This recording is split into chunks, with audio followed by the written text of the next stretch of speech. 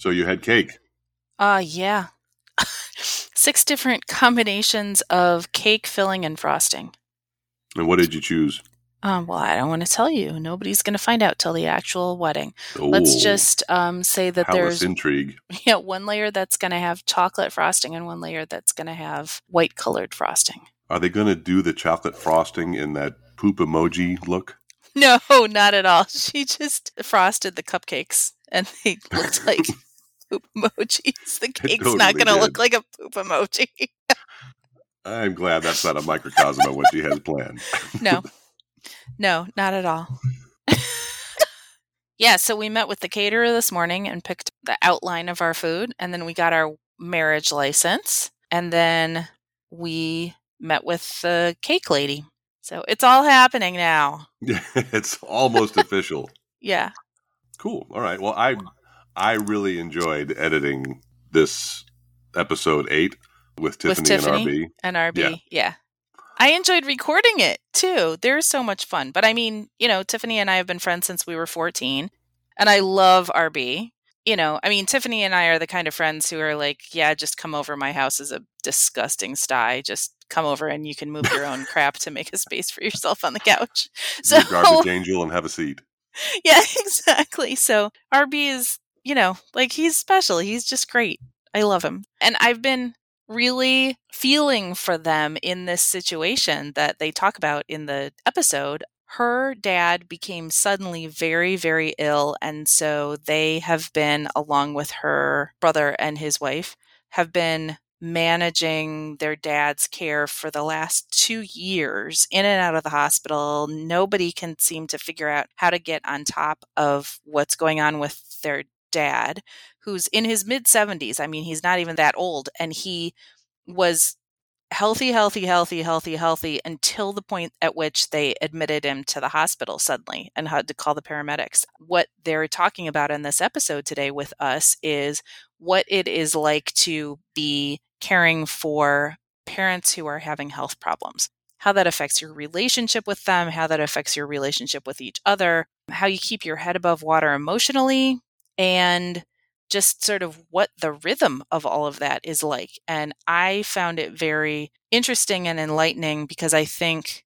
the myth is that your parents just sort of decline steadily. And so you gradually take more and more care of them until it sort of switches over. And that's not at all what happened to Tiffany. That wasn't what happened to me when I was taking care of my uncle either. It was just sort of sudden. And I think the sudden thing is much more common than we think it is. Yeah, that was the amazing thing, the whole record scratch of the experience. And It's not meant to scare people. No, not at all. But I do think it brings up an awareness of do not put stuff off. I mean, they had nothing prepared and they're still above water on this, which is amazing. Yeah. I mean, you can speed the plow a little bit and get a few things in order just so it's a little easier. But that was the striking part about how parental both their parents were and how this sudden shift has now got a whole new level of intimacy. As she said, it's a whole new thing when you start washing your father. Yeah, it's true. I think the thing that they did have in place that a lot of people don't necessarily have the ability to have in place is that they very much trusted her parents and her parents very much trusted them already. Like they saw each other all the time, multiple times per week. They lived very close to each other. And so it wasn't like suddenly taking care of somebody that you didn't really know very well. It was just a big role reversal. Yeah, and the other revelation that their siblings are also married. So there's this real complex knot of relativity that's dividing and conquering what needs to be done to take care of the parents, because Tiffany's brother is married to RB's sister, and wow. I agree. And I think it helps that Tiffany is good friends with her brother and has been so for a long, long time. And RB is good friends with his sister, and they have been good friends for a long, long time too. So I think that helps a lot. Well, I got to say, thank you so much for hooking us up with those two. That discussion was very interesting, very informative, very funny. I really like the way they're finding the humor in this. I think that's a big part of how they've been together for 27 years. And bonding over all that time is really helping them figure all this out. The raw footage of this was over 2 hours. Yeah. There's so much laughter, so much consternation. Right. When the flames go up after dark. After Dark, featuring the facilitator. Oh, and I found the article about that loofah system at the villages. That. Oh my gosh. I'd like to say I'm too old for this, and yet apparently I'm too young for this. I mean, I think the vast majority of loofahs anybody buys are white. Right. And white is the novices and beginners. So buying a white loofah essentially means you're going to get descended on. Yeah. Fresh meat. God. So thanks for that. I'm going to call my parents now and talk to them about this experience just to see what they say. Just to prime the pump. Oh, I thought you meant you were going to talk to your parents about the loofah thing, and I was like, what are you about to do?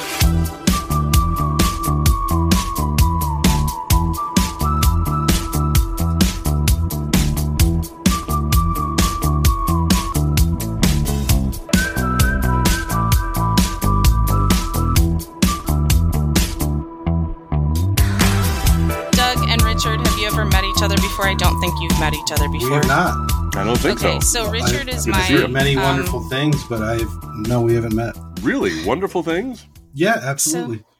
So Richard is my platonic soulmate, and Doug is my ex-husband.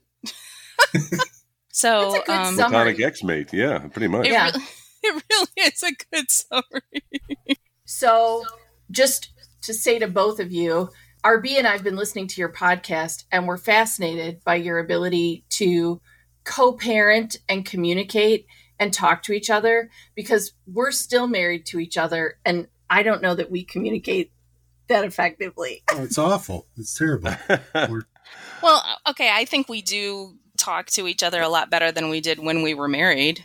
For sure. Well, and I do think, too, that divorce agreement that we got and put in a drawer, every couple should have that, divorced or otherwise. I mean, any dispute that comes up, you just reach into the drawer and say, I'm sorry, this says we're going to my parents for Christmas. Yeah, I mean, it's very true. Okay, so I have not put the divorce agreement in a drawer because I needed to pull out the divorce agreement and print out a copy of it because I am going to apply for my marriage license next week to someone else, and you have to show proof that you're divorced because they're not in the business of enabling bigamy. So wouldn't that be something if the paperwork were delayed 16 years or whatever it is? I know. Really, we're working on it. COVID really set us back a bit. I wouldn't know where the paperwork was because that's just who I am. I wouldn't know. I'd be like, oh, was there paperwork? I don't know where the paperwork is. Okay, so Doug is sitting here thinking, how on earth did Magda find a copy of the divorce paperwork? Why did she not message me and say, hey, can you send me a copy of the divorce paperwork? That is impressive, I gotta say. If you retained your own copy of that, that's pretty sharp. I scanned it and Gmailed it to myself. I'm proud. Hey, man, whatever works. And I put the word divorce in there and pulled it up, and there it was. It was a miracle, an absolute miracle. And I don't think I've seen it since I had to drive to Canada with the boys, and I, as the father, had to have written permission that it was okay for me to bring the boys across the border into a new country. It wasn't just because you were the male parent, like any in theory. Of course theory. It was. No, it wasn't. You didn't get a letter from me. Yeah, you had to write a letter saying it's okay for this man to bring the boys across the border. But when you went there with them, I didn't have to write any letters. Yeah, you did. No, I didn't. Didn't you write letters when I took the boys to Canada? No. I don't know. Maybe it helps that they have my exact same face, but I don't know. Well, you guys, both of you have my permission to take either or both of our children to Canada whenever you want. You're welcome to them. Today would be great. Yes. If you're free after this. Yes. Please. I don't know. Now that we're empty nesters, I got to say, I'm getting kind of used to this idea. Oh, please. Tell us what what's it's for dinner, like. Dad? I don't know. Figure it out. Tell us what it's like. So RB and I were in the car driving. We were talking about this in the car when we were alone.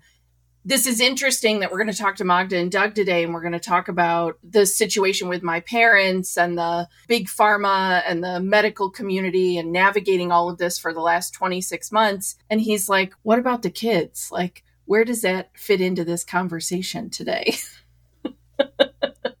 Well, I think that's a good question, right? I mean, okay, so the background to all of this is that your dad got sick and was hospitalized 26 months ago, and they've never been able to fix it or get back on top of it. And he's not an unwell person, and he's still relatively young. So this isn't like normal decline into old age. This is Correct. like there's something wrong, and the entire medical community hasn't been able to coordinate enough to get on top of what's wrong with him. But at the same time, you have adult kids who are at home. So it's not like you got little kids that you have to drive to piano lessons and whatnot, but it's a whole different set of stressors.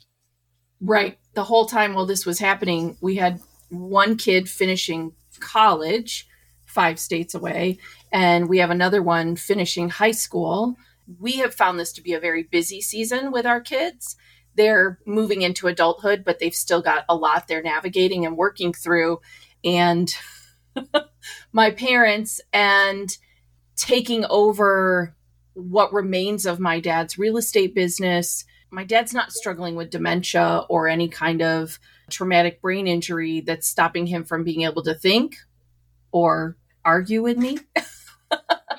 But he's often unwell and hospitalized. And through all of this, then my mom got a diagnosis of pancreatic cancer.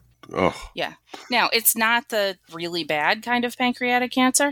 There's a really horrible kind of pancreatic cancer that basically the survival rate is something like 3% or something like that. And Yeah. then there's another kind of pancreatic cancer that's not as horrible. Right. And your mom got the one for the kind that's not as horrible. Right. It's still pancreatic cancer, but it is Right. significantly slower moving. It is very rare. It's not the kind people usually get. So it's not the diagnosis that there's even a lot of research about, or there's a lot of conversation about. My mom just happened to have lucked out that she had another incident that led to them finding this. And she's very fortunate that there's an amazing nationally recognized surgeon who knew how to handle this right here in our hometown. Well, how do you want to explain what you do with my dad? Because we were talking about this. You know, when the doctor just the says arm like, candy, Richard? yeah, you know, I'm just here to look pretty. No, but it's like when the doctor says scalpel, I'm there to hand things, or I'm there to move people. He's the lifter. I have said to him, I think this would make a fascinating like action movie where you've just got some septuagenarians in the mix of like trying to get across borders or stop the terrorist attack. You've just got to move some septuagenarians in and out of wheelchairs and in and out of hospital beds. It sounds like both of these diagnoses came on pretty suddenly. Yes. So what type of affairs were in order before this happened? Were you prepared for it at all? Was there a power of attorney in place? I mean, there's a lot of succession going on here, and I'm just wondering how much of this are you having to knit together from scratch, and how much were you prepared for? None. We were prepared for none. Richard is looking at me right now like, can I say we were not prepared? Because we were not. We were not prepared. I mean, just days before my dad went into the hospital, was transported by squad, and then was put into a medically induced coma, my parents were planning a cruise with their siblings, right? They'd all gotten their vaccinations. They were all like coming out of the pandemic. My parents were, making their brunch schedule. There were not things in place for me to take over the business for the 4 of us, my brother and his wife and my husband and I, to take over. And we had no expectation that my dad's little infection was going to turn into this medical odyssey that was going to take my parents out of their home. They're living with my brother and sister-in-law, and we're doing all of the external appointments and out of the house visits. My dad has 12 different specialists, and he's across 4 different hospital systems. So it was not until my dad was sick, and it was actually not until my dad had been in the hospital for 3 months and experienced cardiac arrest and was resuscitated and survived that we even had a medical power of attorney. And then we realized, oh shit, somebody needs to be able to speak and take care of things. Then the next step was the power of attorney to manage the business, because then we realized, because my dad has real estate, there were documents that needed to be signed. There were taxes that needed to be handled. There were different appointments with real estate agents or vendors or, renters, things that had to get done that informally, I've done this for almost 20 years with my dad, and sometimes as a contractor or an employee of my dad. But formally, I was not running the business, right? I was not a partner in the business. None of that existed legally. So now we had to do that too. So I think if anybody's got a parent in their 60s, sit down with your parents and talk about it. Now, to tell listeners, you and I have been friends since high school, so I know your situation entirely. And I know your parents, and I know your brother, and I know your sister-in-law, and, I know your kids and all of them. And I think part of... And I know zero of these people, so I'm looking forward to the back and forth in this next conversation. I get to play the role of the everyman who is going to meet this family for the first time, and I, for one, can't be more excited. Part of what I have always thought about your family and your parents especially is that they were always helping you guys, whether you wanted it or not. So I think for people listening and thinking, oh, well, it shouldn't have been that hard to just pick stuff up when there was a medical event. You were telling me that you would drive over to your parents' house and your dad would bring you out your favorite sandwich that he had made you, but you weren't going inside to eat because of the pandemic, right? But this was like, your dad was caretaking you, up to like 2 days before this event happened. So it wasn't like these people were in decline and there was a natural point at which you would have said, okay, let's have a talk about this. It's time to back out of the business. What do you want to do? Correct. That kind of thing. There was no transition from them being the caretakers to you being the caretakers. It was like one day they were still taking care of you as much as you can take care of your adult kids. And then the next day your dad was in the hospital. Yeah, it was very sudden. It was very unexpected. It was happening during the second year of the pandemic. We were to a point in the pandemic where if you did not have COVID, you could have someone with you at the hospital. But when my dad initially came into the hospital via squad, he was in and out of consciousness because he developed this raging infection that was moving into his bloodstream and his brain. The hospital immediately assumed he had COVID.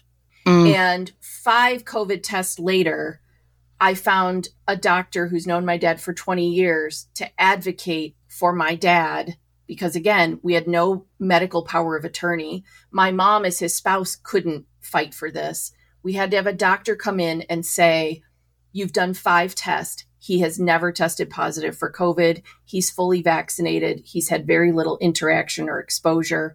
We have no reason to believe this is a COVID case. This is really about the infection and the sepsis that's triggering all of this. When that was formally accepted by the hospital, my mom could then go in and be with him. She could visit with him. And then as his case progressed, she could actually stay with him at the hospital. We've been lucky that he's been in ICUs where you may have someone with you 24/7 if you choose. And we found that to be really helpful when you are unconscious, to have a person in the room who can talk, who can call other people to get answers, who can verify what's being said. But leading up to this, we had no expectation. My mom just called one day and said, Daddy's taking a nap and he doesn't want to wake up. That's the understatement of the century, but that's what she said. Wow. I think... Hey, Magda? Yeah? I'm getting Tiffany's voice in a delay, and it may be because one of us, I think we might need to be muted while she's talking. So if you see me mute you, it's just because it's while she's talking.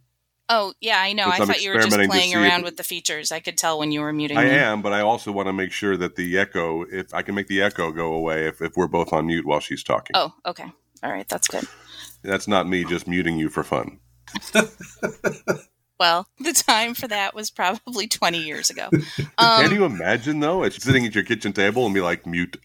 I'm done with you. I always wished for a court stenographer so we could just roll back and see what the other person actually said. Do you think that particular vibe between you and your parents put off the inevitable discussion that adults have to have with their older parents in terms of, we got to get some stuff in place here? Did you ever try to bring it up and they said, oh, don't worry about it, that's down the road? I often refer to my parents as wildly optimistic. They're both crazy optimistic humans. And at 51, I don't feel different, except that I have adult children. Right. And a lot more gray in my hair. But I'm like, I feel the same. And I think my parents, because they were both healthy, prior to this cancer diagnosis, my mother had never had a surgery. My mother had never been hospitalized other than to give birth to her children. She's had no stitches, no broken bones, and she wasn't on a single medication. And so I don't think my parents felt differently. I don't think my parents felt like there was any impending reason for them to have this conversation. They were still making all the decisions about the properties. They're making all the decisions about their investments and their finances. And we actually knew very little about it. I knew my parents had money. I didn't know how much money my parents had. I didn't know any of that. And Does maybe any of yes. us know that? I don't know that. They tell me they've got some to give me, but they won't tell me how much. And Yeah. I think that's smart to a point. I don't want to sit and count any chickens, nor do I want to feel macabre about it. But I don't know what it is about this generation and our generation, or how it's just really taboo to talk about fundamental financial stuff that adult kids need to know about. Yeah. I know they don't feel differently because they still refer to us as the kid, like The kids. you know, when we're The like kids, the doing 51-year-old when we're doing kids. medical care, where we're like down on the floor on our knees, getting on his stockings or his shoes to get to the doctor's office, and I kind of creak getting back up off the floor, and he's like, "Oh, what's the matter? You're just a kid," and I'm like, "I'm the same age you were when I met you now, and I don't recall you being referred to as a kid then." Well, yeah, I guess a lot of grandparents are like that. I know. I mean, I'm heading out to see my parents in the next couple of weeks, and my mother is already saying, like, "What should we put in the fridge for you?" It's like, Mom. My mother does the exact same thing. Yeah, but What- I get the whole idea too. You forget that you're in your 50s. I mean, I don't do it as often because there's a mirror over my toilet. And so I am constantly reminded that even though I feel less than 57, boy, am I 57 on the outside on a good day. Okay, so when I was with my uncle in his decline, because I was sort of the adult kid in charge when I was his next of kin when he declined and died, I thought that there was a track that when you got into the hospital, that there would be a doctor or some person who knew what was going on that would coordinate information from different tests and from different doctors and things like that. And I was, I guess I would say, stunned but not surprised maybe to discover that there was nobody running anything there. His liver doctor would come in and say his liver is very bad. And then the nephrologist would come in and say his kidneys are very bad. And then the stomach doctor would come in and say his stomach is very bad. But it wasn't like they talked to each other at all. And I feel like that's the horrible discovery that you have made also. But There's a whole lot of shrugging going on in the medical community. Yeah. I think I'm someone who's walked around for a long time thinking, oh, doctors know things. Doctors know things. They understand things. They see things. And really, what I've discovered across this last 26 months is most of the time they're making really educated guesses. They're looking for patterns. They're looking for things they've seen before. It's a lot of detective work, right? And sometimes it's only as good as the information that's being collected and the questions being asked and the answers they're being given. The beginning of this journey with my dad was very difficult because my dad was unconscious and they had no way of knowing things if my mother was not with him. And because of COVID and protocols, her ability to be with him was limited. And the hospital made a decision to move my dad into a rehab facility. That was the wrong situation. That's not where he should have been. He put on 75 pounds of fluid. He went into congestive heart failure. I fought to get him out of that facility. And that was something Richard and I talked about today. It's having someone who's your advocate. And it's usually, I think, someone younger because they have the ability to fight you, but you want someone who's articulate. I have to compartmentalize all the time and remove the emotion, right? And not think about my dad as my dad. Like, this isn't my daddy. This is this 76-year-old man presenting in this fashion to these people. And so when I take the emotion out of it, I can talk about facts with these doctors. So that May in 2021, I was fighting to get my dad to a doctor because this rehab facility had limited visiting hours. They had these COVID protocols in place. And so my dad was really isolated and we were watching him swell up. And we knew that this infection was not under control.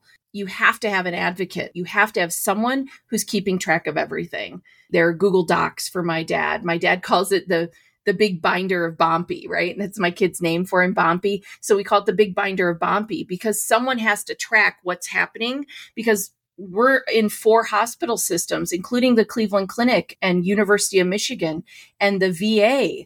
These huge hospital systems and our local hospital system, they don't have a person who's doing the care navigation across systems. So I'm the fighter and I'm the advocate. And we've learned a lot. And I don't know how you navigate having conversations like this with your parents. I don't know. I don't know how you have them ahead of time. And maybe you don't. Maybe it's not realistic to have them with aunts or uncles or parents or the person that you're going to, be there for. I mean, is that the way it works? You just resign yourself that you're going to have a very steep learning curve just because there's no way you can map out everything that you should know. I mean, it's nice to have a few step ladders in there to just get a sense of what you're going to have to do when the time comes, especially when you're talking to lawyers and you're talking to medical professionals and other people who do ostensibly know more than you do. So how steep was that learning curve? And how has your faith in your ability improved or declined as you've had to learn all this stuff so quickly? Oh, that's a good thing for Richard to answer. Really? Thank God you're here, Richard. Well, watching Tiffany navigate this with her parents, my faith in her abilities has grown exponentially.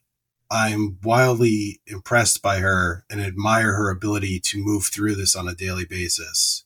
My faith in my own abilities to handle this when it comes to my own mother has gone downhill in equal amounts. Come on, man. No. It seems like on a parent-to-parent basis, that pendulum is going to go back and forth. It's going to be so different for every individual. My mother is 1 year younger than Tiffany's parents. She just retired at 74 and is going on cruises and is going to exercise classes. She was in the villages, partying. But she loves to Is she steering clear of those upside down pineapples? Yeah. That's how we found out about them. Yeah, there's a flurry of stuff on TikTok about that now, but I am feeling like the ultimate country mouse right now because I had no idea that was a thing. Oh, we didn't either. Doug messaged me and he was like, do you know that the upside down pineapple is the symbol that people use at RVs to indicate that they want to swing with other couples? Yeah. And I was like, yeah, I knew that. You didn't know that? And he was like, what? And here I am. Mary, when I have a housewarming, I like to bring a nice pineapple along, and who knows where that could have gone. I have these ceramic pineapples in my office, and I'm like, I can't ever have those on camera. People think I'm some kind of I'm looking for something, right? See, of course, what I want to do now is whenever I see a pineapple displayed anywhere, I want to turn it upside down and just stir up something awkward. Yes, and apparently it's very popular on cruises, but this is a thing in the villages. And my dad actually had a nurse. My dad had a nurse that was a life flight nurse that was frequently in the villages. And she said, oh, yeah, they were our biggest client. Our hospital was there all the time. And our life flight was always going there because there's a lot of alcohol related accidents with golf carts in the villages. A lot of people falling out and hitting their heads and breaking their hips out of their golf carts Whoa. in the villages. Distracted drivers looking for pineapples. That's the difference of where Richard's mom is in this season, just 1 year younger than our parents, having had her own cancer diagnosis, surgery, chemo, radiation, survived it, moved on the other side of it. Just in the last couple of years, it's so different than what's happening with my dad, and by extension, what's happening for my mom. Because when we needed to move my dad out of their home, it meant, my mom was leaving her home because she couldn't handle his care alone, because my dad needs to be lifted. My dad needs to be moved. My dad's actually in a place right now where he's not doing any of the activities of daily life alone. Like my dad can't get into the shower. My dad can't get on and off a toilet. My dad can't shave himself. Like none of that's happening. Well, now, Richard, now that you were watching Tiffany go through this with her parents, and again, everyone's relationship with their parents is different, but is there anything that you have learned particularly from what Tiffany has gone through that you would like to apply somehow to how you care for your mom when she needs it? We have definitely had more discussions about this since this began happening with Tiffany's parents. And my mother's been living alone for over 30 years now. So she resigned herself a long time ago, I think, to being prepared for these types of things in advance, in a way where maybe when you're happily married, as Tiffany's parents are, that you don't want to think about that. Whereas as a single woman, my mother has been planning ahead for these types of things and has been very candid about, well, this is, don't try to bring me back. And this is who the executor is. And all the paperwork is in place, and meeting with a financial planner. She's taken care of a lot of that and has been open about it. Accelerated by her cancer scare? I mean, was she more aware of her mortality when she had to go through all that, which is now why she's off cruising on cruises? She's had a couple of surgeries. She's had knee replacement surgeries about I'd say a little over a decade ago. And when she was going in for those surgeries, she was like, I'm okay. I've lived my life. If anything happens, I'm like, this is pretty bleak. I thought they did these all the time. She's like, well, if anything were to happen, I'm like, okay. All right, so. Well, but that's me too. After going through this whole thing with my uncle, and there was no paperwork, and the chaplain at the hospital, who was also a personal friend of his, they were drinking buddies, just sort of sweet talked him into signing a medical power of attorney. And like 36 hours later, he was unconscious, and my brother and I had to use that medical power of attorney. And that put the fear of God in me. And I had a very minor surgery 2 years ago that was going to require me being out for about 20 minutes. And I walked into the nursing situation, to the pre-op, with like 3 copies of my power of attorney. And they were like, what is this? And I was like, if something happens to me, this is who you call to make that decision. And my number one person is my brother, because once you've pulled somebody off a vent with someone, you can trust them. There are layers to this. We can Google a lot about my parents' diagnoses, about terms that we're hearing, and we can understand my dad has a very complicated case, a very unusual case, but you can't Google about the familial aspect, right? And how do you have the conversations? My parents still have a business that required intervention and interaction, and how do you talk about this and how do you work through this? Maybe if my parents were different people, they would have thought about it differently. Like Richard was saying about his mom, she does put some paperwork in place, and she's always open about the paperwork is here. This is what I've said in the paperwork. This is who's in charge of whatever. She doesn't want there to be any confusion. Like you said at the start of this conversation, Doug, pulling out that divorce decree, like, here's what I know, right? Like, here are the rules of engagement. Here's how we'll navigate this.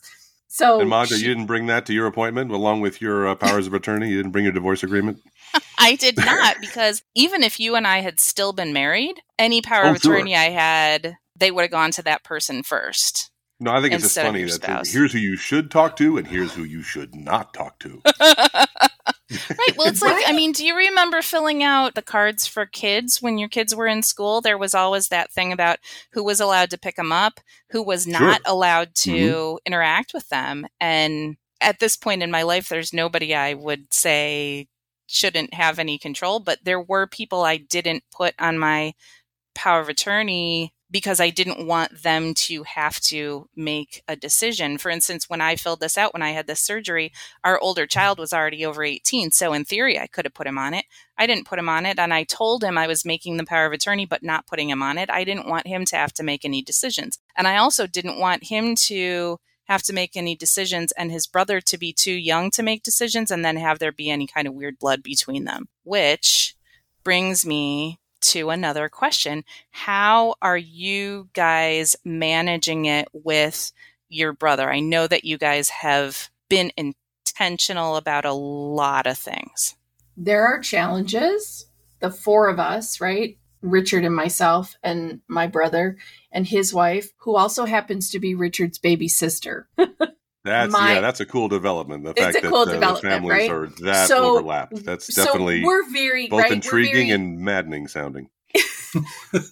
We're very interconnected, right? Just for clarification, Richard and I were the two older siblings. We met each other, right? He's from Connecticut. Are you sure you're not in the royal family somehow? He's from Connecticut. I'm from Ohio. And he and I met first. And a year later, we introduced our younger siblings to each other. And they hit it off. At that time, much to my chagrin, I called my mom immediately and I was like, you got to break this up. I got a good thing going here. He's going to ruin it for me. But there's this layer of our connectedness, which some days makes it wonderful and some days makes it challenging, right? Because I can't turn to Richard and say, oh, my brother's wife, because that's his sister. He can't turn to me and say, my sister's husband, because that's my brother. So we have this other layer that's there. But I think what happened accidentally for us was that my brother and my sister-in-law were in the middle of a kitchen remodel. They had taken down walls. They had taken out. Oh my God. Right. They were, when this happened, the day my dad went into cardiac arrest. Confluence of life events. Jeez. We were building a patio outside the day my dad had cardiac arrest. My brother and my sister-in-law were out, I think, picking out floor tiles. And this is a weird thing. When the hospital calls you to tell you something has happened with your parent, they don't tell you what. And my brother called me and said, should we go through the checkout or should we leave? You don't know what to do. You've never been faced with this. And I said, well, look, you're 20 minutes away. You might as well finish the checkout. I'm closest to the hospital. I'll get there first.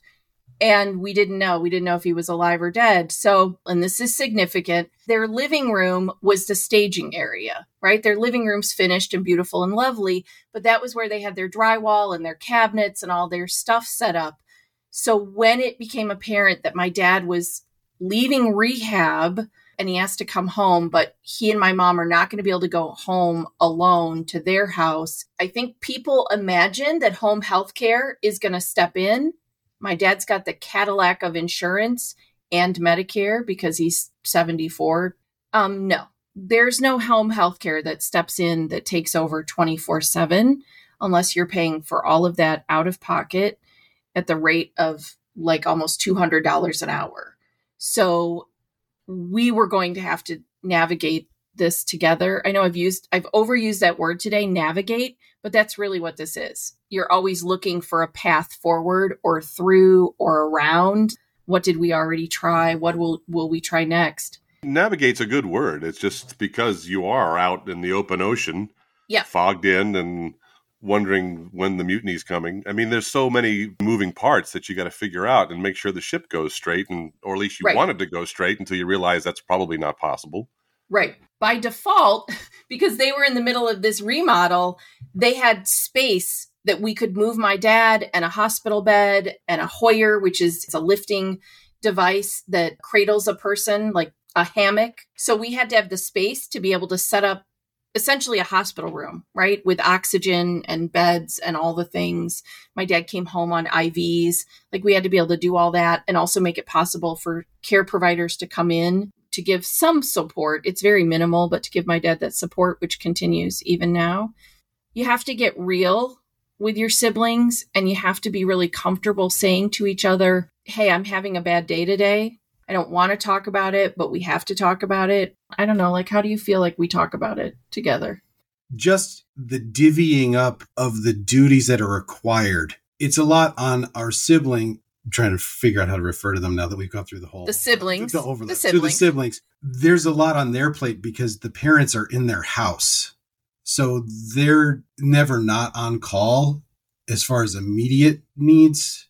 There's no breakdown of who's got the day shift, who's got the night shift. And we live only, 5 minutes away. So there are times where we'll get the 4 a.m. call because they were taking care of things all day. And all right, we'll be over. Whatever you guys need. Okay. I mean, I don't have a better answer than to say that it's hard. We had no idea what was ahead of us. And now we're 26 months into this. So we thought my dad's going to set up in this hospital bed, outside of hospital, outside of rehab. And this was partially just because, as great as my dad's insurance is, Medicare decided you're done with being at rehab.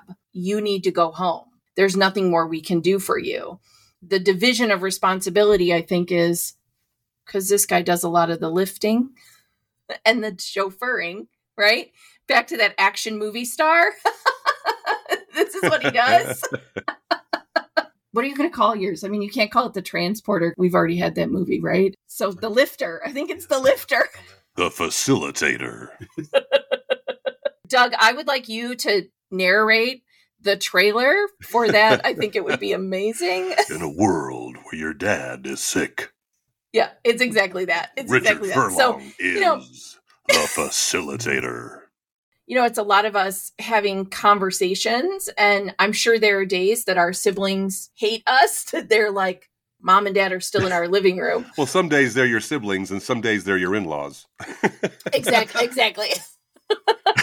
So normally those two occupy very specific separate real estate in your mind, and you have to merge those somehow. That's got to be a hell of a challenge. There are so many layers to these family dynamics that I think we're lucky that even when we're angry or hurt, we can talk to each other. And I can say that about myself with my parents, and I can say that about the two of us with our siblings. We're lucky. And communication is kind of the only thing that you can count on in this, right? Who you can talk to. But Magda, it's like you said, right?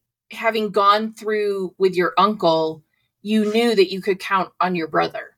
So we learned a lot about each other. The four of us as the kids, we've learned a lot about what we can handle, how we communicate, who gets overwhelmed by what. We've divided up responsibilities. Doug, you asked us, like, how much can you plan ahead for? And some of it, I think you don't know until you're in it, who will do well at what. My sister-in-law was really good and is really good at thinking strategically about what needs to get done, what needs to happen for properties, what needs to happen for insurance. And so she's often in the background, filling out forms, filling out paperwork, sending emails, following up with those details because she's good at that part, where I'm the mouthy one, right? It's just true. Like, I'm the mouthy one. So I'm going to be the person who picks up the phone. I'm going to be the person who talks when someone needs to be talked to. And I'm comfortable in that position. Now, if I had to do that and I had to do all the paperwork and the emailing and the that wouldn't get done. Well, that's the beauty of having the four of you. You can kind of divide and conquer and play to your strengths and get stuff done, assuming that when the four of you get together, the best idea is going to win. There's a go-to person for every particular thing you encounter. Some parts have become a well-oiled machine while also dealing with the unpredictability. For instance, last week we went to a doctor's appointment thinking he was going to get a shot, and they took his blood pressure, and we ended up going to the hospital. We thought we were going out to lunch after the doctor's appointment and we ended up at the ER because Tiffany's father's blood pressure was so dangerously low. Things come up daily. We've also had to figure out, because we run our own business, right? how could we keep running my business while taking on this responsibility with my dad, supporting my dad, assisting my dad? What would that look like? So just outside of the hospital system, if you have a life that you're living and you have to figure out how are you going to keep living that life, find moments that are good, find moments that are normal, find your own routine, because you could very easily get swallowed up. We've worked really hard to create some boundaries, to create some normalcy for ourselves, for our siblings, for our kids. My kids are in this great phase of their life, right? Where they're moving into their adult life, they're moving through college, and we want them to not feel like, oh, wow, everything centers on our grandparents. There's also something about the fact that you were a social worker for a long time, that you are so much more aware of emotions and trauma than a lot of other people are. And through this whole process, you and I have been talking about how traumatizing just the experience of being in and out of hospitals, having to interface with all these doctors. And some of these doctors are best in class, but there's no mechanism for them to interface with each other. So it's you putting together all of the information, and just how traumatizing that is to you, to your kids, to your mom, to your dad, to your in-law siblings, to everyone in the whole thing. And, you know, I've always thought that your genius is in sort of following, like,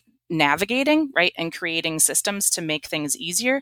So when you said that you had this binder and you had created like a narrative that you could just hand someone who was a new provider to say what had been happening to your dad, because you realized that every time somebody asked that question and you had to tell them what had happened to him, what in his presence while he was sitting there listening to the story of how he almost died, was re-traumatizing to him.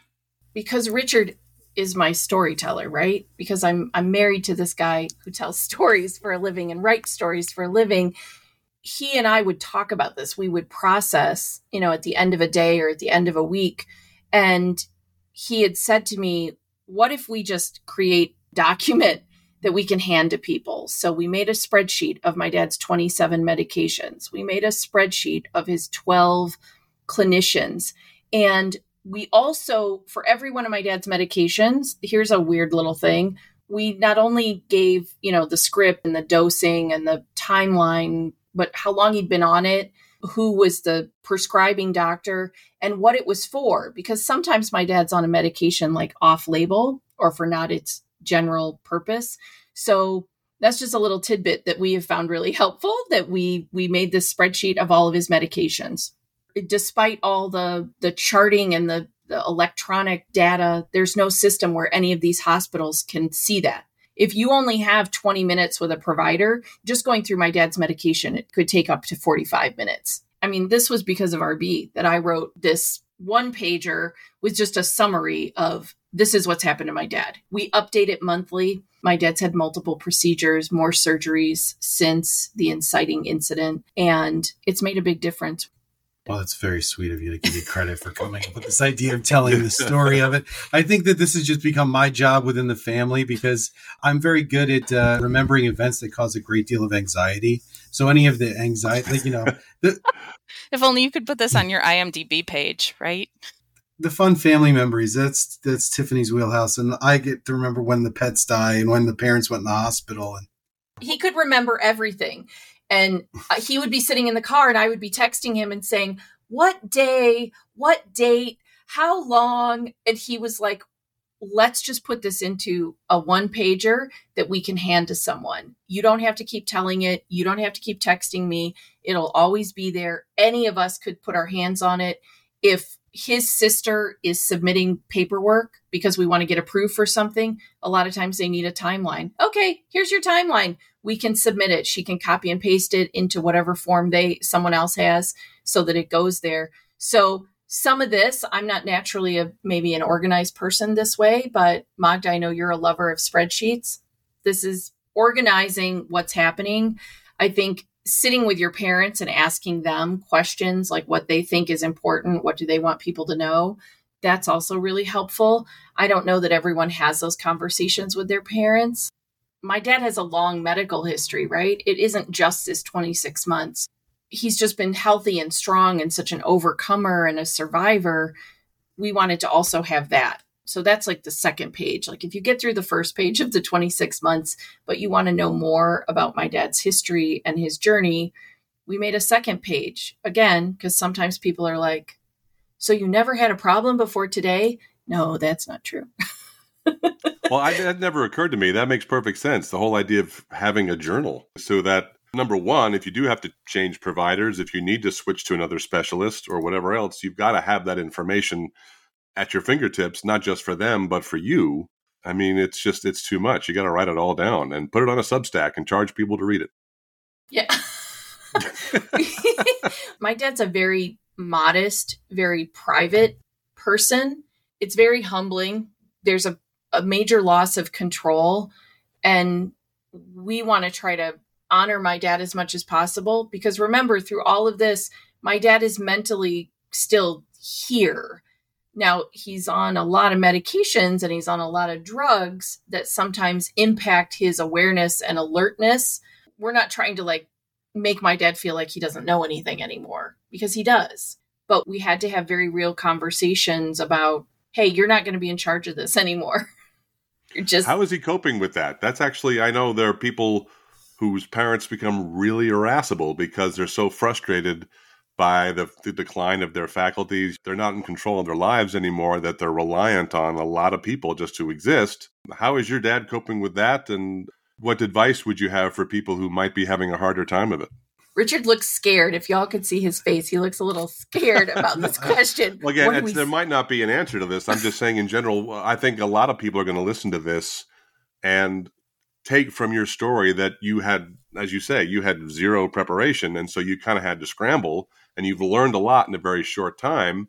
So hopefully people who are listening can kind of be inspired by this to kind of make the road a little less rutted. But if there were some kind of universal thing that you think people our age would benefit from that you've learned, what do you think that is? On multiple occasions, my mother will say things like, I'm not dead yet. My mother and my daughter are like cut from the same cloth. So my mother has treasures and trinkets and knickknacks that my daughter loves. And so my mom will come to my house, which she's not at a lot right now because she's usually with my dad, but she'll come over, we'll bring her over to the house, and she'll sit with my daughter and I, and we'll have coffee and snack, and we'll be talking, and she'll be looking around the room and she'll see something and she'll say, hey, those are my Cupids. I'm not dead yet. Because my daughter has picked up a knickknack out of one of my mom's houses and brought it to my house. And my daughter's good at handling her grandmother. So she's like, you want me to have that, and I'm enjoying it because you can't enjoy it right now. And that'll quiet my mom. And she'll be like, okay, all right. Do you think my dad's grouchy about not being in charge? Yes, very. Yeah. But again, depending on the day. Mm-hmm. That's the other difficult part, is when we're going to one of those late night calls, we don't necessarily know what situation we're walking into. Is this the grumpy version? Is this the sad version? Is this the version that's prepared to handle this situation with levity, which is, how I tend to approach these things, like try to keep it light. I would be surprised if anyone could navigate that transition without a certain degree of grouchiness or being upset at the loss of independence, particularly in our situation, because it's almost like he got hit by a bus. Yeah. Where he went from being fully independent to overnight, this is the new reality. For many people also, that grouchiness often overlaps when he's less lucid. And so the irony is, the less lucid they are, the less able you are to reach them and kind of defuse that frustration and anger. Is that your situation, or do you see that coming down the road? He tends to be more grumpy when we're dealing with a painful situation because he has these ulcers on the bottom of his feet. So we're dealing with wound dressing. And Tiffany will touch a pressure point and he'll yelp in pain. And I always know we're in for the grouchy version when he says, let me explain something to you, okay? Yeah. Humor goes a long way.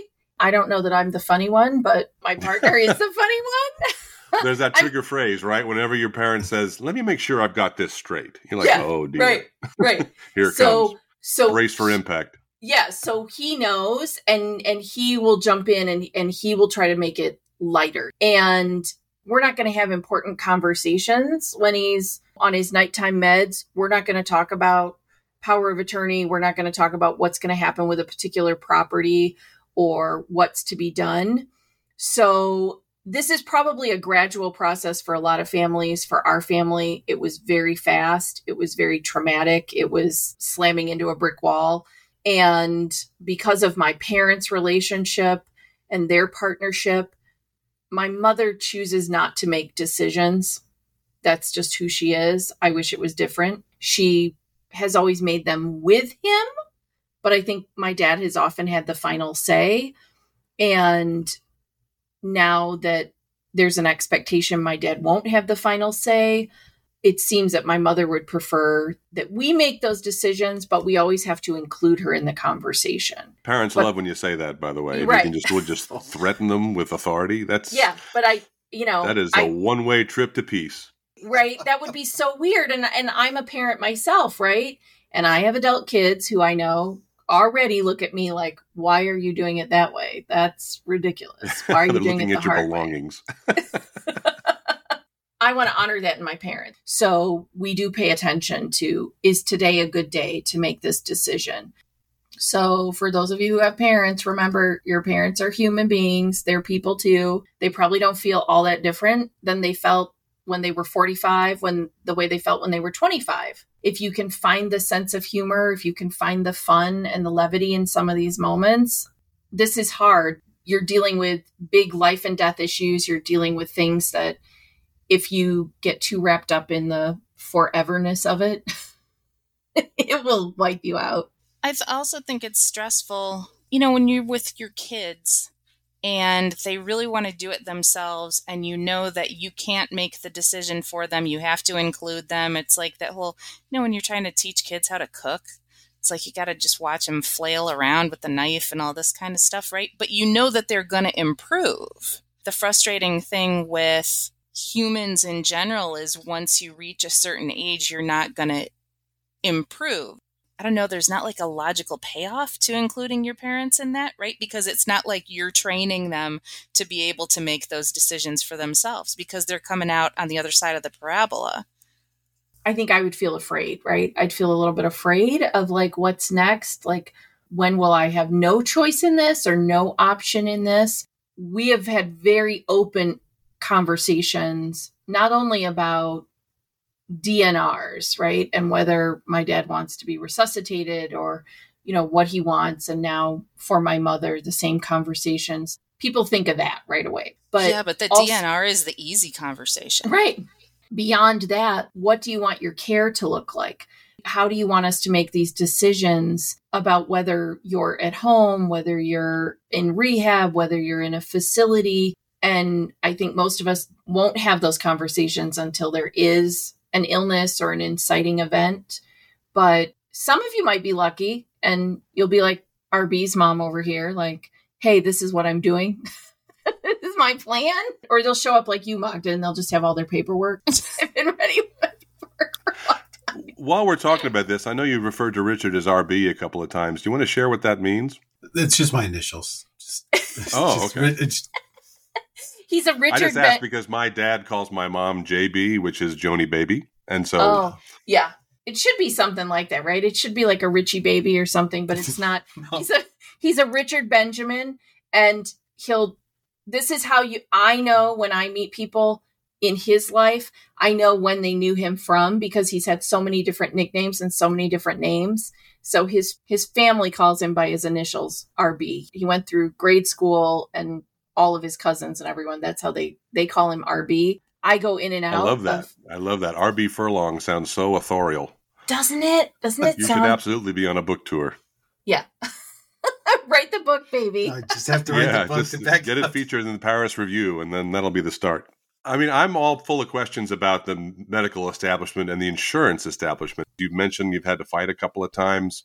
Yeah. When you get ready for a fight with the insurance company, how do you build leverage to get what you want, to advocate for your parent? Yeah. Insurance companies are businesses, and the first thought is to appeal to their financial side. But at some point, What has your experience with insurance companies been like, and what about that can you tell people in terms of what to prepare for? It sucks. It really sucks. Well, and that's all the time we have. Yeah. But yes. But Doug, that's very dismissive, right? It's very dismissive to say it sucks. Well, in most cases, rightly so. But please continue. You have to have, this is part of why the spreadsheets and the Google Docs started happening, because you have to speak to data and facts. The insurance company is not interested in the emotion or your, fondness for your human. They're just looking at statistics. Just one hospital stay that he had was a $2 million bill. Oh, my God. Yeah, that was just one. That was the start. And this is the kind of thing that scares me, too, just because you see now, insurance companies in many cases are evaluating policies using AI, which is the most bloodless thing to have to deal with. Yeah, they're looking at the data. So anything that we've wanted, we have to come back with information. And my dad's medication, I don't know that we've totaled it, but we went and just picked up 2 scripts. So he had this $15 copay. And I think my dad's savings that he did not cover was like $2,500. That was just 2 medications for the month. And my dad's on 27 medications. So getting doctors to write notes that say, this is why we're wanting to use this medication. This is why we're using this med off label. This is why we're doing this. This is why we're doing that. If you have a parent or a sibling who's been involved with the armed forces at all, reach out to the Veterans Administration, because my dad has not been inside a VA facility. He is not in a VA hospital. But we do get a lot of support for my dad from the VA, which my dad was not excited to pursue. When insurance wouldn't cover something, we've been able to go to the VA and say, we wanted to get these lymphedema boots for my dad. My dad doesn't have obesity. My dad doesn't have these other chronic conditions that would allow him to get these boots. They're like, you're too healthy, dude. We look at him and we go, no. But the boots out of pocket are $2,800. The cheapest we could find them was $1,800. Insurance wouldn't cover them. We went to the VA. But it's data. It's data. Even for the VA, it's data. We have to have this many doctors say this many things. They all have to all coordinate what they say. So if you're working through something with a parent and you want to be able to make your case to Medicare or the insurance company, I didn't know that when your parent goes on Medicare, their insurance must follow Medicare's decision. So Medicare makes a decision about something for my dad. His primary insurance now functions as secondary. That is really not anything I had any idea about. And that is really, really, really crucial to know. Wow. Yeah. And it's not necessarily a bad thing, right? Some people, who rail against socialized medicine and rail against these programs, Medicare just has very strict guidelines. My experience of Medicaid, having been a community-based therapist, was Medicaid, which is based on income, right? Which covers babies to end of life. Medicaid has more open parameters than Medicare for older adults. But Medicare, they require very certain things. They have to have certain proof, certain evidence to say, we'll approve this or we will not approve this. But yeah, I thought, okay, Medicare doesn't want to pay for it. So now his private insurance will pick it up and they'll pay for it. Nope, that's not true. Right. That's not true. I assumed that it would be at least 2 different entities to ask. Like if your dad won't drive you to the mall, you go ask your mom. She'll drive you to the mall, right? Yeah. I kind of thought it was that, but for insurance coverage.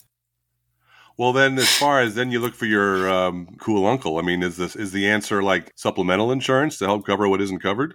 There are supplemental policies. Yeah, that's your cool uncle, and you've got to look at that. But some of this too. Again, I got these nutsy optimistic parents, and they were like, "Oh, are we going to need that?" And at the time, right, that they would have been, at 70, my parents weren't in a place where anybody thought anything was just statistically, they didn't seem like the people that were going to have these challenges.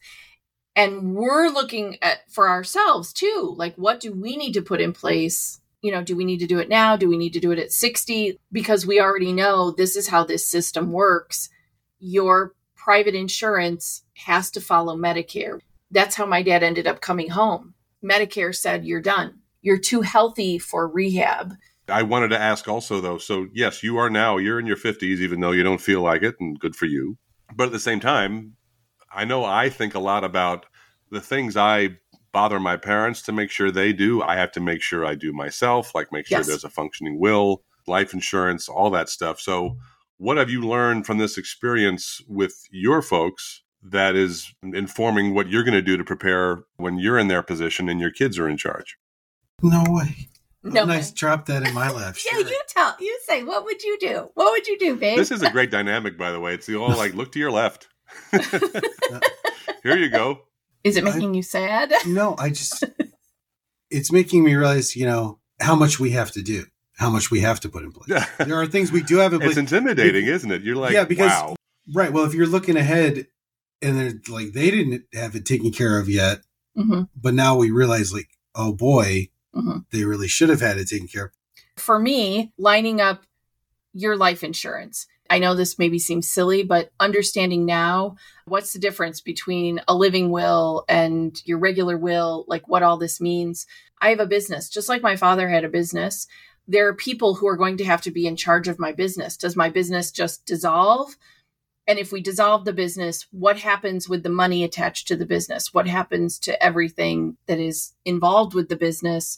This has been very eye-opening for us, difficult as it has been, to have those conversations with each other, with our siblings, and even a little bit, with our kids. Our kids are 19 and 23, having those talks a little bit with our kids about what our intentions are, what our plans are, what we'd like to be doing. We're talking about it now so that there will be less of this when it feels more traumatizing and it's more emotional and it's a little heavier. All this comes on you when you're least able to handle it. You're at your most vulnerable, you're at your most fraught and frayed, and it's a terrible confluence of emotions. Well, it's like Magda said, right? The chaplain came in to handle the medical power of attorney. And I didn't even know that. That is typically who does it. It is the chaplain in the hospital that comes in to handle the medical power of attorney, which is interesting how that decision got made. But that's sounds like okay. The chaplain has nothing to do with either of those two things. Yeah, like, it's not a doctor. It's not an attorney. It's the chaplain. It's Father Mulcahy. Yeah.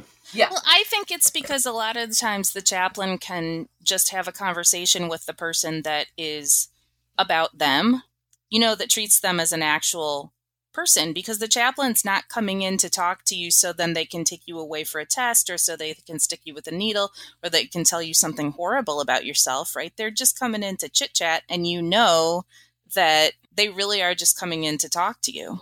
Yeah, I mean, it's true, right? It's a nicer conversation. It's a softer conversation. Right. But we have really looked at what do we need to have for us? What do we need to have in place? I mean, there's no guarantee, right? Like, my parents were not expecting this when it hit them, but I could look and say, well, you're 25 years older than I am. Why weren't you expecting this? But they weren't. And so certainly for us in our 50s, we're not looking at it like, oh, this could happen, but it can happen, right? I had a big emergency surgery and medical odyssey of my own during this season. And I was like, oh, okay, these are things I need in place. And I was a little bit like you, Magda. I was like, all right, all my stuff is lined up. Some people might look at this like it wasn't a big deal, but to me, it was a big deal because I'm going through all this with my parents. I was like, I'm going to have these things in place. I want to know what's going to happen with the business. I want to know, like, just if some, I don't know, random crazy thing happens on the operating table, like, okay, if you can do things for yourself, that's helpful, as not fun as it sounds. And what's the bullet list of things to have in place? You want to have your life insurance. You want to have your will. You want to have medical power of attorney. If you wanted to break this down as tangibly and incrementally as possible, what documents should be in that file that you have ready to go and when you need it? Well, yeah, I think you want to have your last will and testament. At this moment in my life, I'm not going to sign a DNR. I've watched my dad survive this, but I want to be resuscitated at this point. 10 years from now, 20 years from now, I might make a different decision. And you don't know that you're not going to walk out the door and get hit by a bus or be in a car accident or have an event that no one saw coming. Certainly my mom's pancreatic cancer diagnosis, no one saw coming. My mom was really healthy. If you have a business, do you have the protections in place for your business?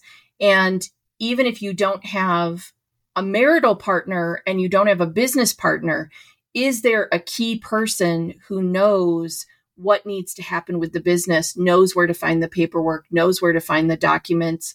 So I have a whole outline of my business where everything is. And legally, I have put things in place so that my spouse can take over all of my digital assets. That's a thing that exists now in 2023. I have digital assets that have value. Yeah, it's just like IP, like anything else. Right. So I had to make sure that all of those things, separate from me personally, separate from our marriage, but for the business, that those things were in place and that he knows where to find them and my kids know where to find them. And for us, because our kids are young still, there are things I just wouldn't hand over to my kids yet. I just don't feel that they would know what to do yet. Well, that's a good reminder, too, that these documents, once they're done, they're not really done. They're fluid. They need to be updated. Right. New things happen, things change, and you have to just keep on top of it, well, like tax law or anything else. Don't put them in your safe deposit box.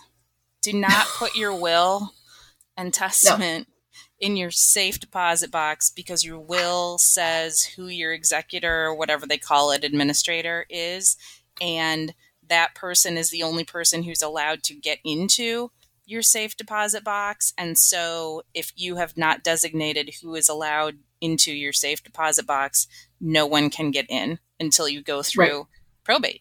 And the whole point of having a will is to not have to have somebody designated by the state to be able to get access. And that was actually a situation that happened to us because my uncle was on the ball with everything and put his will in his safe deposit box. So, yeah. Right. This sounds like the testimony of someone who bought her house out of probate and spent, Oh, well, yeah, I bought my house out of probate too. And it took, what approximately 9 years process was. But yeah, it took forever. I mean, from the time I saw the house and made the offer till the time that we actually closed was an extraordinarily long length of time because they couldn't figure out how to sell the house. It's these little things until you've had to go through them, you don't know. So, we have digital files of everything, right? And multiple people have to know where to find it, like how to log in, who knows where to go. And your passwords are written on Post-its right there on your monitor so anybody can find them. I'm looking at a rainbow of Post-its along the bottom of the monitor right now. My exhaustive notes on the cocktail napkins and the backs of receipts and loose leaf paper that I keep in a folder on my desk. That's that guy. I choose to back everything up digitally. I remember how irritated my brother was with me when I said we're going to put Dad's pills in a spreadsheet. But my dad sees so many doctors. Every time he goes in the hospital, they're changing his pills. This is why you should have digital. It has to be updated all the time. These are fluid living documents. And, they make software to keep your passwords together, not just in a spiral notebook. What, that spiral notebook is 99 cents. It's. I think you guys, Tiffany and Richard, should make the spreadsheets that you use actively with your dad. His medications, the events, the narrative, all that kind of stuff. I think you should put that in a downloadable thing and just charge people $10 to download it if they're dealing with their own parents. Because I think there are people who don't know how to start. So, Doug, the background is that Tiffany's whole business started when she was doing marketing and stuff like that in a way that other people hadn't seen before, and they wanted her assets and all the files that she had. And so she started selling them, but the only way to deliver them at the time, because the internet was still so young, was for her to burn them all on flash drives. So Tiffany and Richard were just like constantly all day long burning these files on these flash drives, and people were buying them faster than they could burn them. We got a computer that we could burn 6 at a time. Isn't that what happened? And then other things happened, right? There was Dropbox and there was Notion and there were other ways, and then there was Google Drive. There were other ways for us to share information. You were very much right in front of your perfect customer at the time also. And those people may not have been able to deal with what at the time were all the hoops of serving digital assets on the internet. They could just open the package from you and plug the little flash drive in, and there was everything they needed. I don't know if we answered your questions today. Did we like go where you thought this was going to go? The point is that questions have questions, and you're just kind of taking this moment by moment, day by day, week by week. You've trained yourself not to get too married to whatever you're planning to do that day, because it's subject to change at any moment, as is the flotilla of documentation and paperwork that you have to maintain. Someone's going to tell you there's something new you need to update. I mean, we're all looking for the answers, things to be prepared for. And again, I kept asking you, I tried to narrow down these things as much as possible just to say, these are things to have conversations about with your parents, regardless of how reluctant they may be to have these discussions, because I think the main example from your experience is that a lot of shit hit the fan at once, and you can't go through life assuming that's not going to happen, especially when, as you say, your dad was seemingly strong and healthy and everything else, and then all this happened. If you approach it from fear, like I remember when we talked to Asha a few weeks ago, and she said, I have been carrying around fear of my father's death since I was a teenager. I mean, I know I was trying to ask as pointed questions as possible. If the answer is you don't have the answer, that's an answer. Yeah, we don't... we're learning, and you'll have to lean into the dynamic that is your child-parent relationship or your sibling relationship. Like, what does that look like for your family? You can't be too precious about any of it. I know it's big stuff, but if you get really wrapped up in how big it is, I think that can be paralyzing. And I guess the final thing I want you guys to hear from us is that we're finding the fun in it. It's not always fun at 4 a.m. when my dad's had a little bit of a crisis and he needs us, but we're finding the days where he's better and healthy and stronger, and he wants to have an outing and he wants to go out, or he wants to be with the kids. Like, we're finding the fun in those moments and finding the joy in those moments, and not always making our relationship about what's going to happen with the business or what's going to happen with my dad's health or what's the next medical thing, but finding opportunities when we can just be people together. We can play dominoes and we can talk to each other and we can hang out and have fun together. It might not look like what we thought it was going to look like. If you'd asked me 2 years ago, this is not at all what we thought would be happening. But a friend of mine referred to this season as loving well. And that's really what it is, right? When I'm having to help my dad get dressed, I try not to think about that thing that he did. I don't know, when he grounded me when I was 17, and I was like, what the actual hell? I'm 17. Why are you grounding me? Like, you can't ground me. Well, I'm glad you mentioned that too, because we also have discussed Being Mortal by Atul Gawande a lot. And the idea that book teaches you to kind of make the most out of this life. You have to divorce yourself from the administrative aspect of it and recognize this is still your parent. This is still someone you want to have quality time with, and you want them to spend the rest of their lives in as much comfort with as much quality as they can. And if you focus on that a bit, it kind of takes you out of the drudgery aspect of it, which it can seem like, especially if, as you say, the call comes at 4 a.m. So I'm glad you can see the fun in it. I think that's part of how couples bond together too, when they see what they go through. And like Richard was saying, it's like, wow, seeing you in action. It's kind of like how I felt when I first saw a child come out of Magda. I was like, oh boy, I'm in a whole new level of wow at this point. Yeah. I think it was probably more impressive to you than it was to me. I was just like, I watched it. Yeah, exactly. That was not fun. I watched it happen. You think you're going to be fine, and then no, your central nervous system is completely rebooted. So the bottom line is, have a conversation with your parents, especially about the pineapples. Especially. Oh I boy. gotta say, I'm so buffaloed by this pineapple thing. I mean, you've been talking about like spreadsheets, and all I can think about is other uses of those terms. Not only is there the upside down pineapple, but do you know that there's also a system of colored loofahs? I did see that. Yeah, someone posted that. Wait. There's a whole Colored where are the loofahs used? at the villages. There's a whole libretto of what a different loofah means. Oh my god. See, I'm not prepared for this life. It's too arcane. It's too mysterious for me. I just want to live a very, face value life. I don't need to be worried that if I go into Bed Bath & Beyond and get the wrong loofah, I'm going to get scrumped. Well, fortunately, Bed Bath & Beyond is disappearing, so... And maybe that's why. It's the loofah. It's the loofahs in the villages. It's the loofahs it's in the weird. villages. They took down Bed Bath & Beyond, and they're coming for you next. It'll just be a sticky note with a little personal message on your Amazon package now. Mhm. Oh, I see you ordered the black loofah. Oh. That note wasn't sticky when they got it. Oh. One thing that we didn't get to, Magda, I know you like people to do this, is just to introduce themselves. Oh, yeah, and then Doug will put it back in. We can say, yeah, before we get started, let's pretend we haven't had this conversation. Oh, You can okay. just talk about, especially Tiffany, you should talk about your business. We want you to, we want to link to that in the show notes. Okay. Given the fact that we have all this footage already, I think you and I can just do the introduction ourselves in the opening, if you think that's cool. Oh, we can just say who When they you are and in I the record introduction? the 5-minute Oh, intro, yeah. we can say, these are my friends Tiffany and Oh, yeah. RB, and Okay. they're married, and their siblings are married, and her mom is her cousin, and it's a big rat king of relations. It's so weird.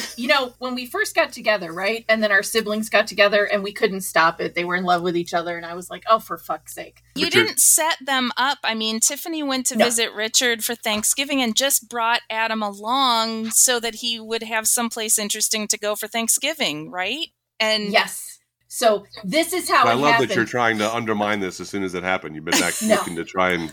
We came to Ohio, right? We came back from New York to Ohio to see my parents. And we were not going to be with them for Thanksgiving. We were going to his mother's house in Connecticut. My brother is like, oh, hey, I'm going to be off for Thanksgiving weekend. I'll come with you guys. And we were like, okay, cool. So my brother comes with us to Connecticut.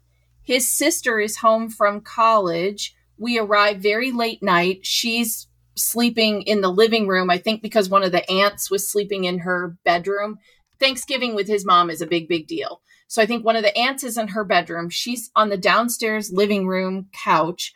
We head upstairs to one of the bedrooms, Richard and myself. I don't know where my brother ends up because in the morning we come down and she's making him breakfast and he's drawing her portrait. And I'm like, what's happened? We go through the Thanksgiving weekend, and I think on Sunday, I call my mother because they're just inseparable. They're together. And I tell my mother, you have to stop this. You have to stop. I found the love of my life, and it's going to fall apart. And my mother says, you two like each other. Maybe they just like each other. And turns out they did. So we've been together 27 years. They've been together 26. It's all very romantic. I can tell. No, What I did just you love say? the fact that the way you describe that, like, it's very romantic. It's like, that's 27 years in right there. Right. We're really Right. in love with each other. It's awesome. Boy, it just Yeah. gets better every day. It's so fabulous. So We're they, keeping it spicy by dealing with Medicare.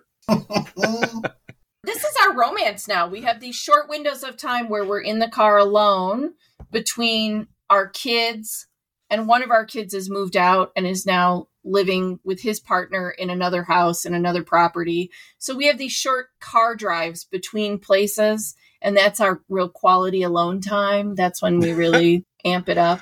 But when we tell older people about these siblings, we're siblings who are married to siblings, they get it, right? Because they grew up in these little communities and they're like, oh, yeah, we knew two twins who married two other twins, like they get it. But when you tell young people about this, they're like, is that legal? Is that incest? That's weird. Yeah. What- Are you with what? the Duggars? Who's married to who? And you say, whom, you grammar Philistine? There's a whole nother layer to this, so you can share it in the introduction however you like, whatever you'd like to say, and you can introduce this guy as RB Furlong, you can introduce him as Richard Furlong, he'll go by either. The facilitator. The facilitator. Well, I think, at this point, Magda, do you want to ask about TNT devaluation, or do you want to just plug that at all, or should we just, I'll read out there. Why don't you just read out? It's devolution. It's not devaluation. It's fine, Doug. I made it up. I thought it's it was. A word is that it confuses people. It's devaluation, isn't it? It's what is it? Devolution, like Diva Revolution. Oh, devolution. Do they use that at the villages? He's just making it worse. That's a whole. That's a I'm product just being line. Willfully obtuse, which is great because Magda gets to fully ignore that now. She couldn't when we were married, but now she can just tune it out. Devolution. That's a product line we could probably sell in the Devolution. villages. That's IP. You can That's have our that. next business. That is no charge. I'm RB Furlong for devolution. But don't use a red loofah with it. Oh my God. The loofah system. This is the inheritance we have from the boomers. The villages, the upside down pineapples, and this loofah system. I'm like, what? What? There's apparently something in the villages they call dirty Uno. Yeah. Oh, no. That's a thing. Yeah, in the so villages. what does it mean to pick up 4? Yeah. What? I don't know. I played it a lot when I was a teenager. Dirty Uno. Man, I gotta say, wasn't each that of those fabulous? Uno cards now in the porn context is an entirely different animal. It's a lot of one-on-one. I will draw 4. Thank you. This has been a joy to get to talk about my parents for however long. I hope we didn't bore you too much. No, not at all. I mean, I appreciate that. I think that's the main reason a lot of our guests want to come on, because they don't get the chance to talk about this. Because no one as nosy as I am is going to ask them question after question about it. And I'm asking those out of my own terror just because I know it's coming. And my parents have shown varying degrees of communication. Sometimes they're actually very forthcoming. Sometimes they're like, well, we'll talk about it later. Yeah. And that was a pretty good impersonation of your dad, I have to say. That was my mom, actually, which is really? strange. Yeah. I think that people are going to listen to this episode and be like, oh, shit. I don't think anything you've said has been unrealistic in any way. It's just this is not anything that anybody thinks about. You know, like people say, oh, I've been taking care of my mom. She's been having health problems, right? And what we think that means is I take my mom to her doctor's appointment every month.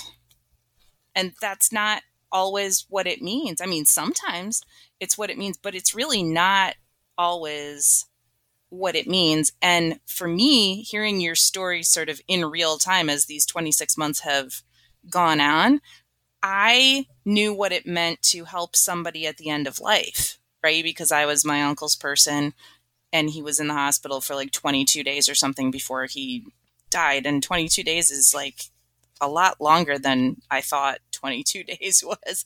But it's a different situation when they're not on their way out, right? Like your dad still has an easy 20 years left in him if you can get on top of Wow, if you could see the facial vascular expressions stuff, right? that these two are exchanging right now. Wow. You just curb stomped him right there. Now there's just terror. Now there's just fear. Okay, so this is a real thing. I love my dad. No one prepares you for this level of intimacy, sponge bathing and dressing and cleaning my dad and the wound care and just what we're doing with my dad on a daily basis. And I know not every kid will have to go through this with their parents, but I don't know where the handbook is. I don't know where the guidebook is. We're very careful about who we talk about it with. Poor Magda, you've been one of my go-to people like that I have these conversations with about what's going on. Richard just went out the other day and bumped into a friend of ours that, well, they run, these guys run out for coffee and sit and, go to concerts and do stuff together. But when he bumped into him the other day and he said, "How's it going?" What did you say? I was like, oh, I don't know if I want to talk about it. I don't want to go that dark right now. Just want to keep it light. I haven't seen you in a minute. Yeah, it's a trigger, isn't it? You never know what you're going to get when you ask someone of our age, how's it going? Because, wow, you're usually going to get an armful. Yeah. So you just, you don't want to vomit all of this on anyone, like the day to day. We've talked about that. I said to my dad, we should be filming this because other people just don't know. They don't know what this is. And I'm sure when you were in it, Magda, 22 days, it's long. When you're in that, it's long. Every day is hard. Every day. Yeah.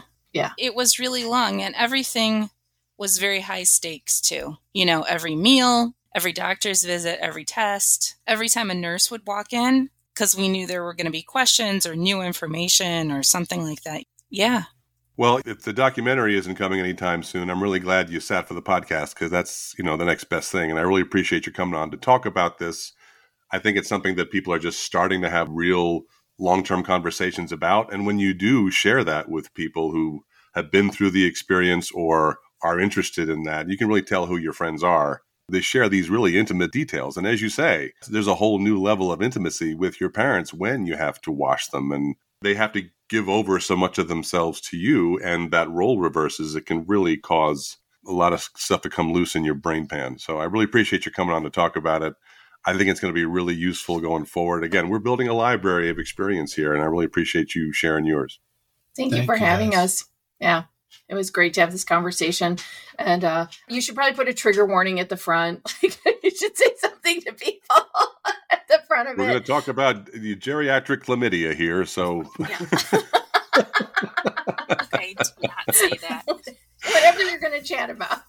I gotta say, yeah, that's going to be. I'll put that on the SEO tags. Just Oh, gross. I think the loofahs and the pineapples. You'll probably get a lot of people tuning in just to hear about the loofahs and the pineapples. We provide information, and if I'm to be the litmus test, I'm the only one here who didn't know about that. So now that I know, I guess. I mean, Parade Magazine got this before I did. I was researching this, and Parade Magazine had a piece about it 3 weeks ago. I'm feeling really edgeless at this point. I feel like I'm just walking up to the big city in a pair of overalls wondering, hey, the streets are paved with cheese. It's this. It's on a need-to-know basis. If you weren't looking for this, I've never been on a cruise ship. I don't understand the cruise thing. Maybe I will later, but I don't right now. But my sister-in-law has gone on a cruise with my mother-in-law. So she already knew about this, right? Because she was on a cruise with a boomer. And she was like, oh, yeah, that's a thing. They put the upside-down pineapples on their rooms. So you know, who to, chat up. It's just a big viral slop bucket, isn't it? Gosh. Wow. Right? Anyway, I wanted to ask, too, Tiffany, do you go by Tiffany Noel, or how will I introduce you? When you're formally introducing me, you should use all three of my names because I spent good money on them in the Cuyahoga County Courthouse. Yeah. I like to use all three. Okay. Get my money's worth. Good to know. I mean, yeah, if you're going to use the TNT Diva lotion, by all means, that's got a whole aphrodisiac quality to it. Oh my God. There's a boom at the end. Yeah, light the fuse, baby. This is a whole product line I hadn't even considered. I'm telling you, I love this. This is it. It's like those KY things that one part was blue and one was purple, and apparently when you put them together, you call the burn unit. Yeah. Call it a burn unit. We could probably make these. And we could make this whole product line and we could promote it to the boomers. We could if we could really get it out there, put it in And then the next step bottles. is to create a service that an elderly person who just went on a cruise can use to explain to their kids how they got the clap. Oh, God. Because that's an intimate conversation as well. Talking about darling, clap. I want you to know that we found some upside down pineapples, and long story short, I need some Diva lotion. They're old perverts, Magda. I mean, that's what they're just a bunch of old perverts. That's all they're doing. You know why? It's because they watched the Golden Girls and it was aspirational for them. Well, anytime I want to be B. Arthur when I grow up. Oh, that was a weird snicker, wasn't it? Is she your favorite? Who's your favorite Golden Girl? Okay, so I did not watch it when it was on initially, so I've only actually come to it in the last couple of weeks, honestly. Like, ideologically, What? obviously. Wait. I have no idea why. Okay, so when it was originally on, All right, I feel better was a about the teenager. pineapples if you've never seen the Golden Girls. Okay, when it was originally on, I was a teenager and I didn't want to watch a show about old ladies. I didn't understand. Yes. Rue McClanahan was my age when she started the show, right? And the joke, the gag on the show was that she was so horny all the time. And I'm like, oh my God, she was horny all the time because she was in perimenopause. That's why. Exactly. Okay, so ideologically, clearly, I'm aligned with Dorothy. But I think the way I like to approach the world is more like Blanche. I thought you were going to say Rose, for sure. No, I've never been... Because she's also a nice little sweetheart from Minnesota. I know. I'm not a nice little sweetheart from Minnesota. My God. I'm not saying you are. I'm saying that's aspirational. Yeah, but if you aspire to that, do you aspire Yes. to the sweetness? No, I aspire to be an old lady who has a lot of sex. But Have you seen, by the way, that when Betty White went on SNL to talk about her muffin? It's good. You know, there's that famous NPR sketch with sweaty The balls. delicious dish, right? Yeah, the delicious dish. And so Alec Baldwin came on talking about sweaty balls, and then she was on talking about her muffin. I get Talking it. about her muffin. Yeah. You got it now. There's a tartness to this muffin. Is there a cherry in here? Oh, for Pete's sake. He's like, no, my muffin hasn't had a cherry since 1936. It's really fabulous. I really love Rose. I think Rose is darling. I probably move through the world more like Blanche. I don't think I'm as intelligent or as quick on my feet as Dorothy. I'm probably just much more like Rose. I'm just some nitwit from the Midwest who tells stories that are really boring to other people and too long. And Well, I also love the fact that if we were 30 years younger, we'd be talking about which Sex and the City girl are we. But no, we're talking about Golden Girls now because that's Wait, if we were 30 years younger? Yeah. 20-years I'm such a don't watch carry. Sex in the City. Well, 20-year-olds no, they did when it was on TV. They did. When they talk about aspirational, about going out and having fabulous friends and with a weird hat on when having Cosmos. But that was us. But that was us We're 20 years ago. We're supposed to be loving. We're supposed to be loving the new version of Sex in the City, and Aren't they older than the Golden Girls now? Yes, and they're Yeah, older they than are. the Golden Girls, but they don't look like grandmothers, and I don't think any of them have grandchildren either. Like it's No, just I don't a think very, so either. it's just a very different dynamic, that like generational shift. But I watched the Golden Girls as a teenager with my grandmother, Oh, okay. And so I was very clear that old ladies liked sex. Like I was like, oh, okay, I got it. This is a thing, I guess. Why was your grandmother calling out while she watched the episodes? Like, preach, sister, preach. I'm just always surprised by how open the broads in my family are about sex. Like they were just Well, that's always true. like, I mean, they still are, right? Although that honeymoon This is the story first about your podcast mother conversation we're going to have behind the paywall. That's what's going to happen. Yeah, this is the extra.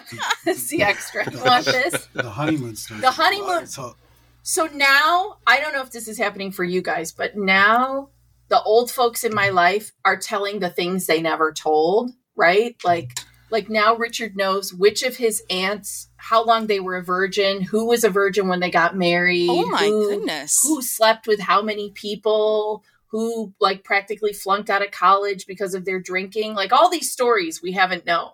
Now they're all telling their stories. That's awesome. Yeah. I love Now it. they're all Hey, parents are people too. That's Who'd have right. thunk it? That's right. Well, thank you so much for listening to episode 8 of the When the Flames Go Up podcast with Magda Petchina and me, Doug French. Our guests have been Tiffany Noel Taylor, whose business is at TNT Devolution. We'll link to that in the show notes. And R.B. Furlong, who'll be writing the Great American Novel any moment, talking about what it's like to have an abrupt change in your life and when it's time to care for your parents in a way you didn't quite anticipate. But thanks again for listening. We'll be back next week. Talk to you then. Bye-bye.